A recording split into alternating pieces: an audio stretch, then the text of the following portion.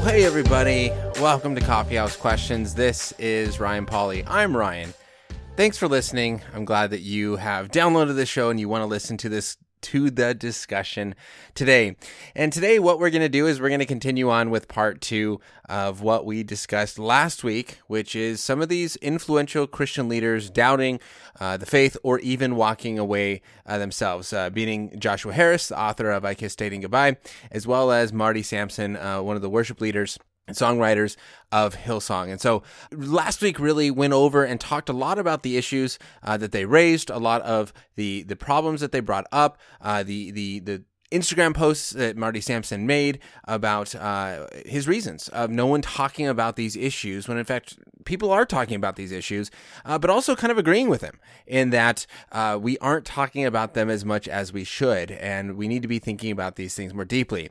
And then again, I discussed this idea that people don't only walk away from Christianity because of intellectual reasons, and even as an apologist, I have to be careful that it's not apologetics that is the cure to all problems. Obviously, I do see and believe and have experienced students being more convicted and stronger in their faith because of learning worldview and apologetics. But it isn't the end-all be-all. People don't only walk away from the faith because of intellectual reasons, but they do so because of emotional reasons. They've been hurt by people in the church, or volitional reasons. They simply just want to do something different. And so that was kind of last week. And today, what I want to do is I want to continue this conversation, more specifically answering a question from Instagram that we did not get into, and that is this idea of the deconstruction movement. So that is what we're talking about on the show today. Now, before we do, let me give you kind of a preview of the next few weeks. Yesterday, I interviewed Dr. Fuz Rana from Reasons to Believe on his new book, Humans 2.0, which gives a theological, philosophical, and scientific perspective on transhumanism, this idea of blending humanity, human beings, and technology. And then trying to understand what are the ethical frameworks in order to think about this in how we should look at gene editing, how we should look at devices that kind of can connect, I even forget all the big language, but connect your brain and brain activity with your thoughts, like cochlear implants to help people hear.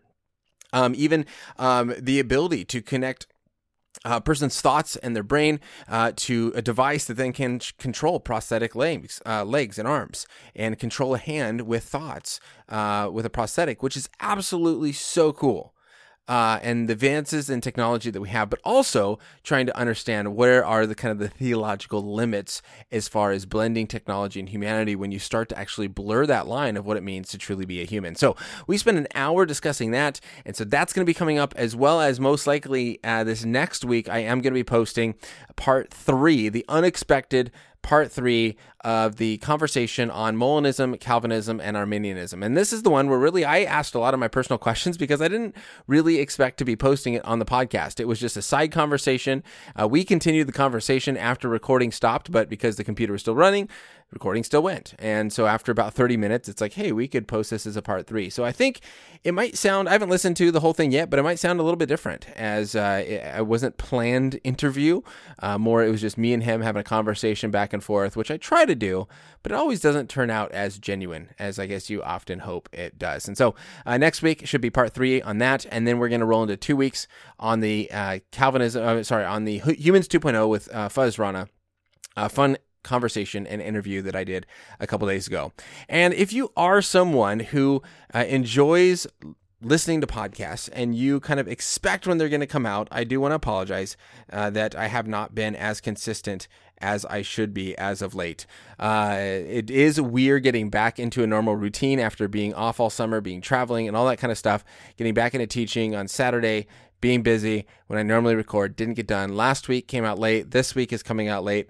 I apologize for that. But if you are like me, you probably didn't notice. I listen to enough podcasts to where I'm about 150 episodes behind right now, about 2 or so months. And so I'm not aware when things come out. So if you're like me, you probably didn't even notice when this episode came out. But if you are right on the dot and you expect to listen to this every Saturday when it comes out, I do apologize for those late shows. But this does remind me of one thing that I want to just quickly mention that I don't think I've ever done before we jump into our topic, and that is maybe some podcast recommendations. This kind of popped into my mind as I just talked about what I listen to, or at least that I am behind on my listening to my podcast that I listen to. And so some of the things that I just enjoy. If you are not aware of these, I would highly recommend them. So STR, Stand to Reason, has two podcasts. They have the hashtag STR Ask podcast, and then they have the weekly Stand to Reason weekly audio. And so the hashtag STR Ask is about 20 minutes, produced twice a week, where Greg or someone answers questions in 4 minutes or less. The weekly show is 2 hours a week, broken up into two 1-hour podcasts, where generally Greg Kokel, the host of the show, will start off with some thoughts for 15 or 20 minutes, and then actually take phone calls the rest of the time. And he spends a good 5, 10, sometimes 15 minutes with the people who call in and really discusses and talks through their issue. And so I love those. I also listen to the I Don't Have Enough Faith to Be an Atheist podcast with Frank Turek, Defenders with William Lane Craig, as well as Reasonable Faith with William Lane Craig. And then ultimately, one of my favorites is Think Biblically. It's a newer podcast, a year or so old, I think, with Sean McDowell and Scott Ray from Talbot School of Theology, Biola University. And then ultimately, the Unbelievable podcast with Justin Brierley. And so those are some of my favorites. I listen to quite a few others, but those are some of my favorites. If you are not following them, I think you should. If you like apologetics, those people are way smarter than I am. So hopefully you keep listening to this one, though. But I do want to encourage you to also hear other people and what they're producing, and especially the Unbelievable show with Justin Brierley, debating between Christians and atheists most of the time, or at least always having a debate, a conversation with two different sides, is very interesting, and it does help you learn what other people think. And I do think that that is very valuable. So there's kind of a little recommendation that I have for you on the shows that I listen to in my time. But then again, I said, I'm so far behind. I listen as fast as I can, but I don't get to them on time. And so if they are publishing theirs a little bit late, I don't even notice. So maybe that's you, maybe not. But let's jump into our topic today. The main question that I did not get to from Instagram on the topic of the Christian leaders walking away from their faith was from Bridget on Instagram. And she wrote in, I keep hearing about the deconstruction movement. What are your thoughts on it? Now, I want to say from the outset that I'm not super familiar with the deconstruction movement. I did do some research. I did talk to a few people, and it sounds like really there's a lot of misunderstanding. It sounds like there are some different ideas floating around there. And so I think that there can be some positives, if I'm understanding it correctly. And also there are some negatives of this movement. And so I want to kind of work through this with you and some ways to think about this idea. So deconstructionism, or the deconstruction movement, can have a wide range of meanings, because deconstruction can mean things within the worldview that you're talking about and within the right context. And so when I first heard of this movement, I immediately thought of deconstructionism, which is an aspect of the postmodern worldview. And so I'm taking this out of actually my textbook, Understanding the Times, by Dr. David Noble and Dr. Jeff Myers, where in the section on postmodernism, it talks about, and it says this: postmodernists say that meta-narratives become so compelling that people stop questioning them, and it's precisely then that they become destructive and oppressive. Postmodernists are generally suspicious of all modern meta-narratives because they are so often used as tools of oppression. Many postmodernists engage in a process of examining exactly what causes people to fall under the spell of various meta-narratives. This is called deconstruction. The way deconstruction works on meta-narratives is similar to someone revealing how a magic trick is done. It is revealing. People stop being deceived. Postmodernists believe deconstructing dominant meta-narratives causes them to lose their stronghold on people's minds. And so this may be where some people are coming from with this deconstruction movement, is that it's coming from this postmodern idea that meta-narratives, any attempt you make at trying to force someone into your view of reality, or what I would say is the view of reality, and not allowing them to just do and believe and think whatever they want, but saying that there's an actual right way to do that, they would say that that is a form of oppression. And so we often grow up in cultures, we grow up in families, we grow up within a system that is forcing us into an oppressive structure. And so deconstructionism is to examine that structure, as it says, in a way that you would examine a magic trick. You reveal the way that they are trying to trick you, and so that you don't get tricked anymore. And so I think that this could be a way in which some people view this, is that Christianity is the system, that Christianity provides this meta-narrative of here is how we are called to live, here is who you are as a human being, here is what the purpose of your life is. And so in a postmodern view, this is oppressive. This is saying, here's what you're supposed to do. Here's your life. Right now, you obviously do have free will, but you are called to love God. You're called to take care of creation, be a steward of his creation. You're called to make a disciple of all nations. You're called to be an ambassador of Christ. And this is what it means to be human, and this is what the purpose of life is.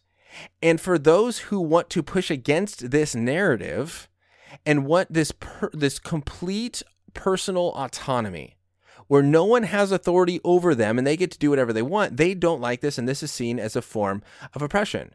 And so a deconstructionism, or to deconstruct this idea, is to take away those blinders, reveal the process of how these meta-narratives are being used as tools of oppression so that we can perfectly free the people. And I think this is something I often hear of when it comes to Christianity, is that Christianity is that oppressive structure, and that we need to remove ourselves from the bondage of Christianity, the bondage of this oppressive structure saying exactly how you need to act, especially when it comes to the area of sexuality. And that by removing that, by deconstructing the Christian worldview, we now get that true freedom that we want. And so I think that this is a bad way to look at this. Now, also on Instagram, I just finished recording kind of part 3 on a series, responding to a question that came in on Instagram of, are there transgender people in the Bible? And I've already talked about that on the show, and I've worked through a lot. But since posting part 2, where I discussed the idea of what is gender, and posting that on YouTube, I got a lot of pushback. And I got people that commented on my video, that wrote me on Twitter, that commented on my website as well, trying to argue with me and show different aspects of gender. And I want to kind of take a little bit of a side point, but I think it fits within this broader meta-narrative. And it's this. What they were arguing for is that gender is what's between your ears, not what's between your legs, right? So it's what you think about yourself, not what you are, not what your biology says. But they also argued that gender is also an aspect of going with or against the socially accepted customs of how a gender, how a role should be played in culture, right? So if this is generally a male's role in culture and a man is going against that, then that would be gender nonconforming. He's not conforming to the gender roles. And so this is an aspect of being transgender. And this comes from these ideas that we see throughout cultures, in which cultures kind of view people in different lenses. And this is supposed to create this infinite number of genders. And one article that was sent to me showed or talked about that there are masculine men and feminine men, masculine women and feminine women, and that this is therefore 4 genders, right? And what I would say is, no, that's 2 genders, but it is being expressed in different ways. You're just adding that modifier, masculine versus feminine, to a man. It's still a man. But what this person was arguing for is, no, these are 4 genders. In fact, any way that you act differently could be considered a new gender, which then this becomes almost an infinite amount of genders that you could have. And what I am careful of, and what I want to be clear about, is that this then makes the word gender almost meaningless.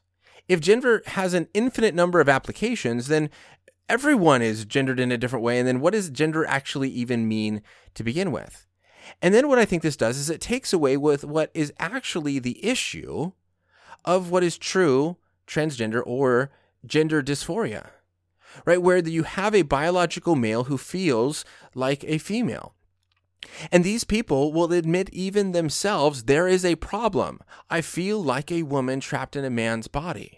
And what I think is the issue is when you take someone who actually is identifying themselves as having this problem where their gender identity doesn't match their biology, and you lump them into the same category as people who possibly simply just don't want to be held into the confines of this strict binary system. They want to be whoever they want to be. They want to live their lives themselves. They want to push against this structure, trying to force this oppressive system upon them that you are either male or female, and doesn't allow them to be whoever they want. And they go, I want to be anything.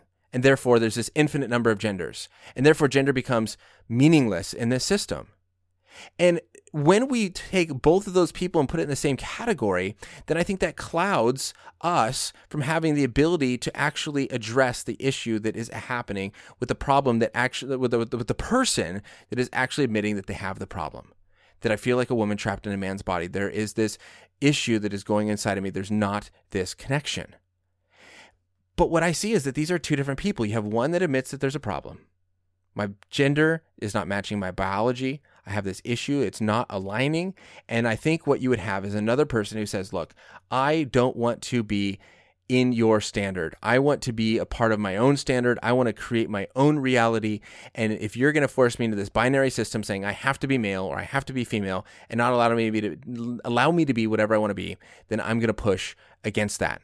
And I think that comes from this idea of deconstructionism and this idea within a postmodern worldview that anytime you are trying to say this is a meta-narrative, this is the true story of reality, this applies to all people, they say that's destructive and oppressive. We need to expose it for the trick that it is. And I would say, look, that's not a trick. That's the way the world actually works. And so if this is the angle that someone is coming from when talking about deconstruction within Christianity, that's a big problem because this is applying a postmodern worldview to Christianity. Now, I think that there can be a positive aspect of deconstructionism if someone means something a little bit different. And to this, I think about the interview that I did with John Marriott on his book, A Recipe for Disaster. And he talked about one of the reasons why people walk away from the faith is what he called over-preparation. I've talked about this a few times on the show. But this idea that we hold all of the debatable issues in Christianity as actually undebatable or non-debatable core salvific issues.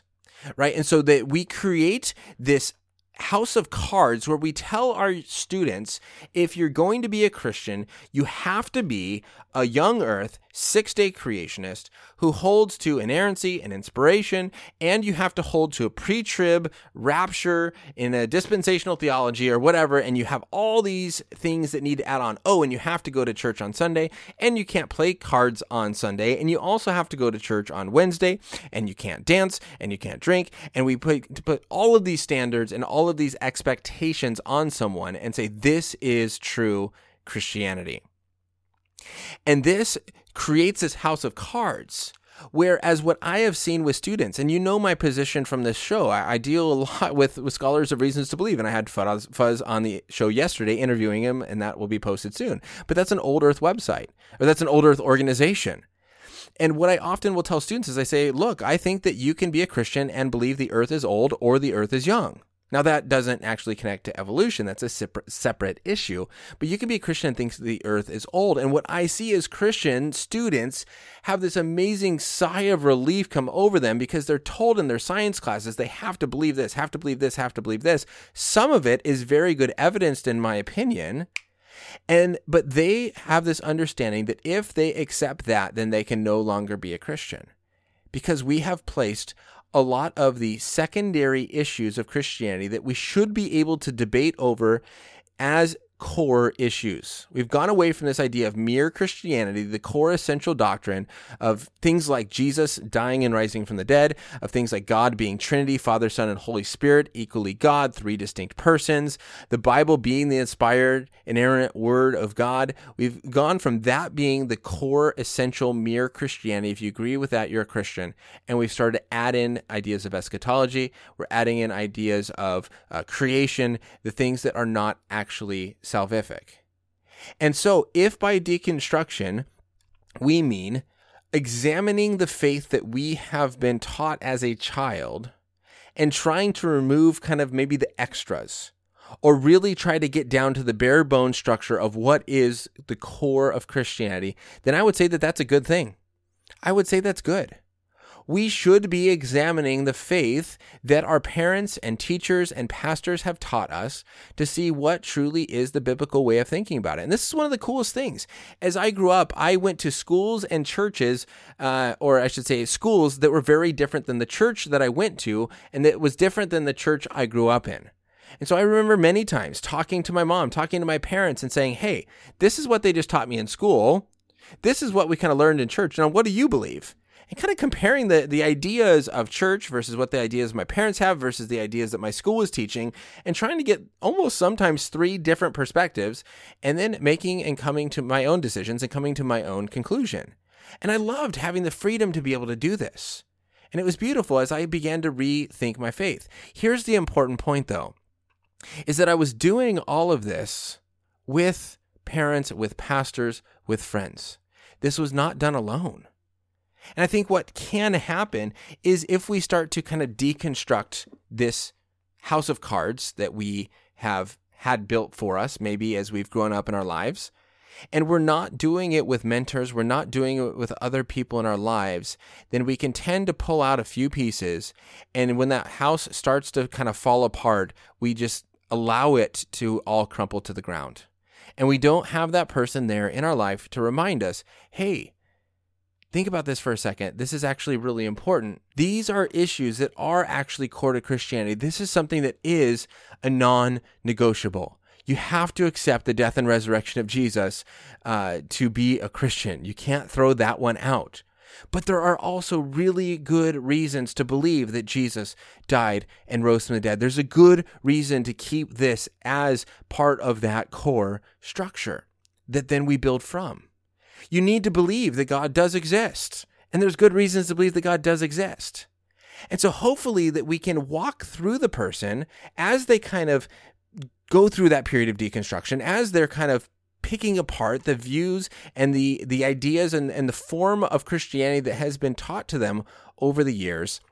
And we can help get back to that firm, solid foundation of mere Christianity. And then from that, allow them to start to form what they believe is the true picture of Christianity when it comes to the other issues that you can debate over. For example, Calvinism and Arminianism, right? You can be a Christian and hold to either one. Obviously, I have my opinion and you probably have yours.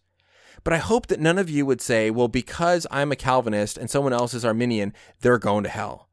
No, we understand that, yes, we can understand and we can believe in the core essential Christian doctrines, be saved, and disagree on those issues.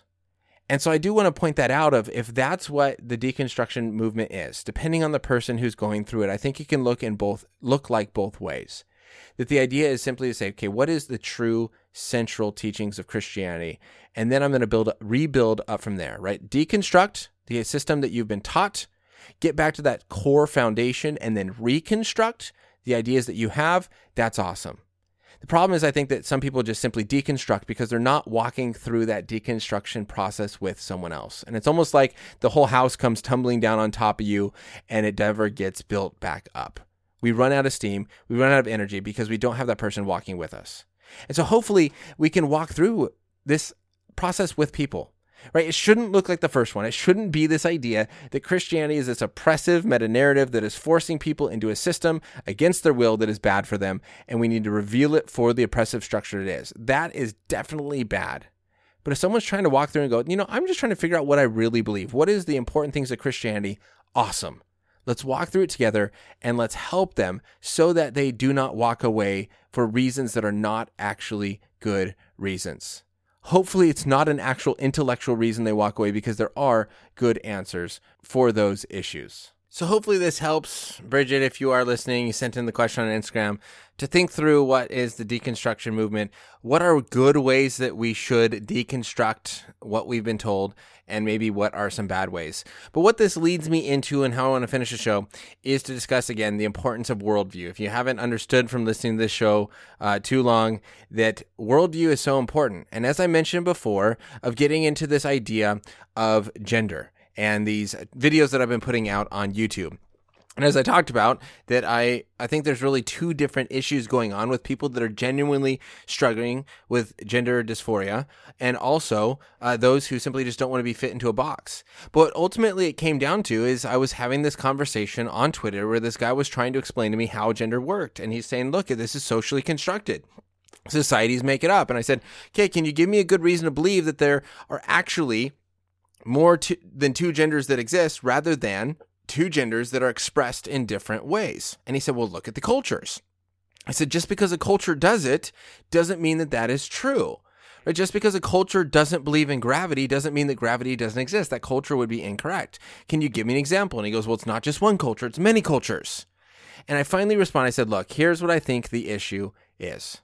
In a worldview like postmodernism, or even within a secular worldview, one that does not have God, and this atheistic idea, then human beings are the ultimate authority, and we get to make the rules, and cultures get to decide the way that things work.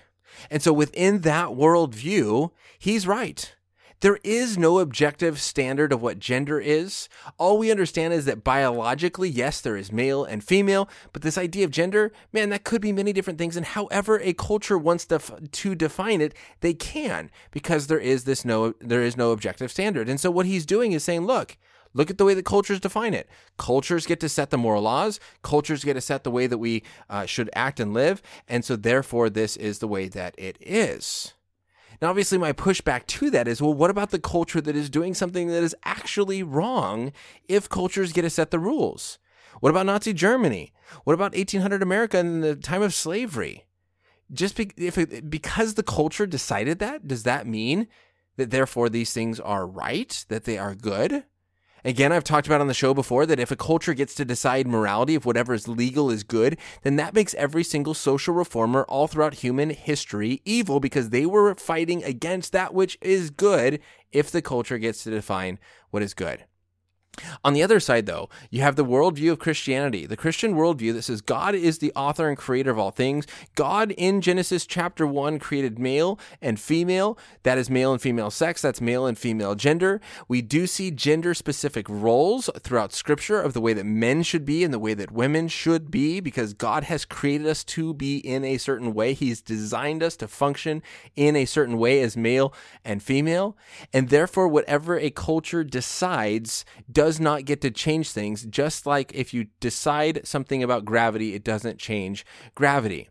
The same is true with marriage. We've talked about that. If you can't redefine marriage, just like you can't redefine gravity. Marriage is a built-in aspect of reality into our reality, a built-in aspect of reality by God, and is not something that we have simply just created. And so asking that question, is gender more like gravity, or is it like Monopoly? Is it something that's built in that we've discovered, or is it something that we've created and we get to make the rules? But ultimately what this comes down to is it's a worldview issue of what worldview is actually true. Is the Christian worldview true? If so, then God created us, He made us a certain way, and we're called to live in that way. If the Christian worldview is not true, then God didn't create us. There is no higher authority than human beings, or at least if a secular worldview is true, obviously, and then we get to create the rules ourselves. Maybe it's neither. Maybe it's maybe it's an Islamic worldview or kind of this New Age worldview. But this is why understanding worldviews are so important. And here's this guy, he's arguing with me saying my definition of gender is wrong. No, it's wrong according to his worldview, but he's assuming the truth of his worldview. When you take that off the table and you go, hold on a second, why do you assume this is true? Let's discuss which worldview makes more sense. We can get back, I think, to the questions that ultimately matter, because the ideas we have on gender and sexuality and marriage flow from the worldview we have. We need to step back and actually think through and process and examine the worldview we hold, rather than only looking at these surface level things and how that worldview gets played out. So hopefully this is a short little thing on the importance of understanding and examining your worldview. And I want to thank you all so much for listening to the show this week. And again, encourage you to check out those episodes coming up in the future on Molinism, Calvinism, Arminianism, as well as transhumanism. There's going to be some good, fun conversations that I've had so far. Also, if you've enjoyed the show, please share it with a friend or family member. Help them enjoy it as well. Again, word of mouth is probably the best way that I hear that people hear about the show. And so thank you guys for sharing it with people. Keep doing that. Also, take just a couple of seconds, go over, like this on your podcasting app, give it those stars, and help more people see that this is something worth listening to. Don't forget that on September 27 and 28 is the Orange County Rethink Apologetics Student Conference. I'll be speaking on science of faith as well as many other speakers. Don't miss it. Get your tickets early before they sell out. And so thank you so much for listening to the show this week. Sip coffee, think deeply. This is Coffee House Questions with Ryan Pauly. Won't hesitate to follow. Your love will guide my way.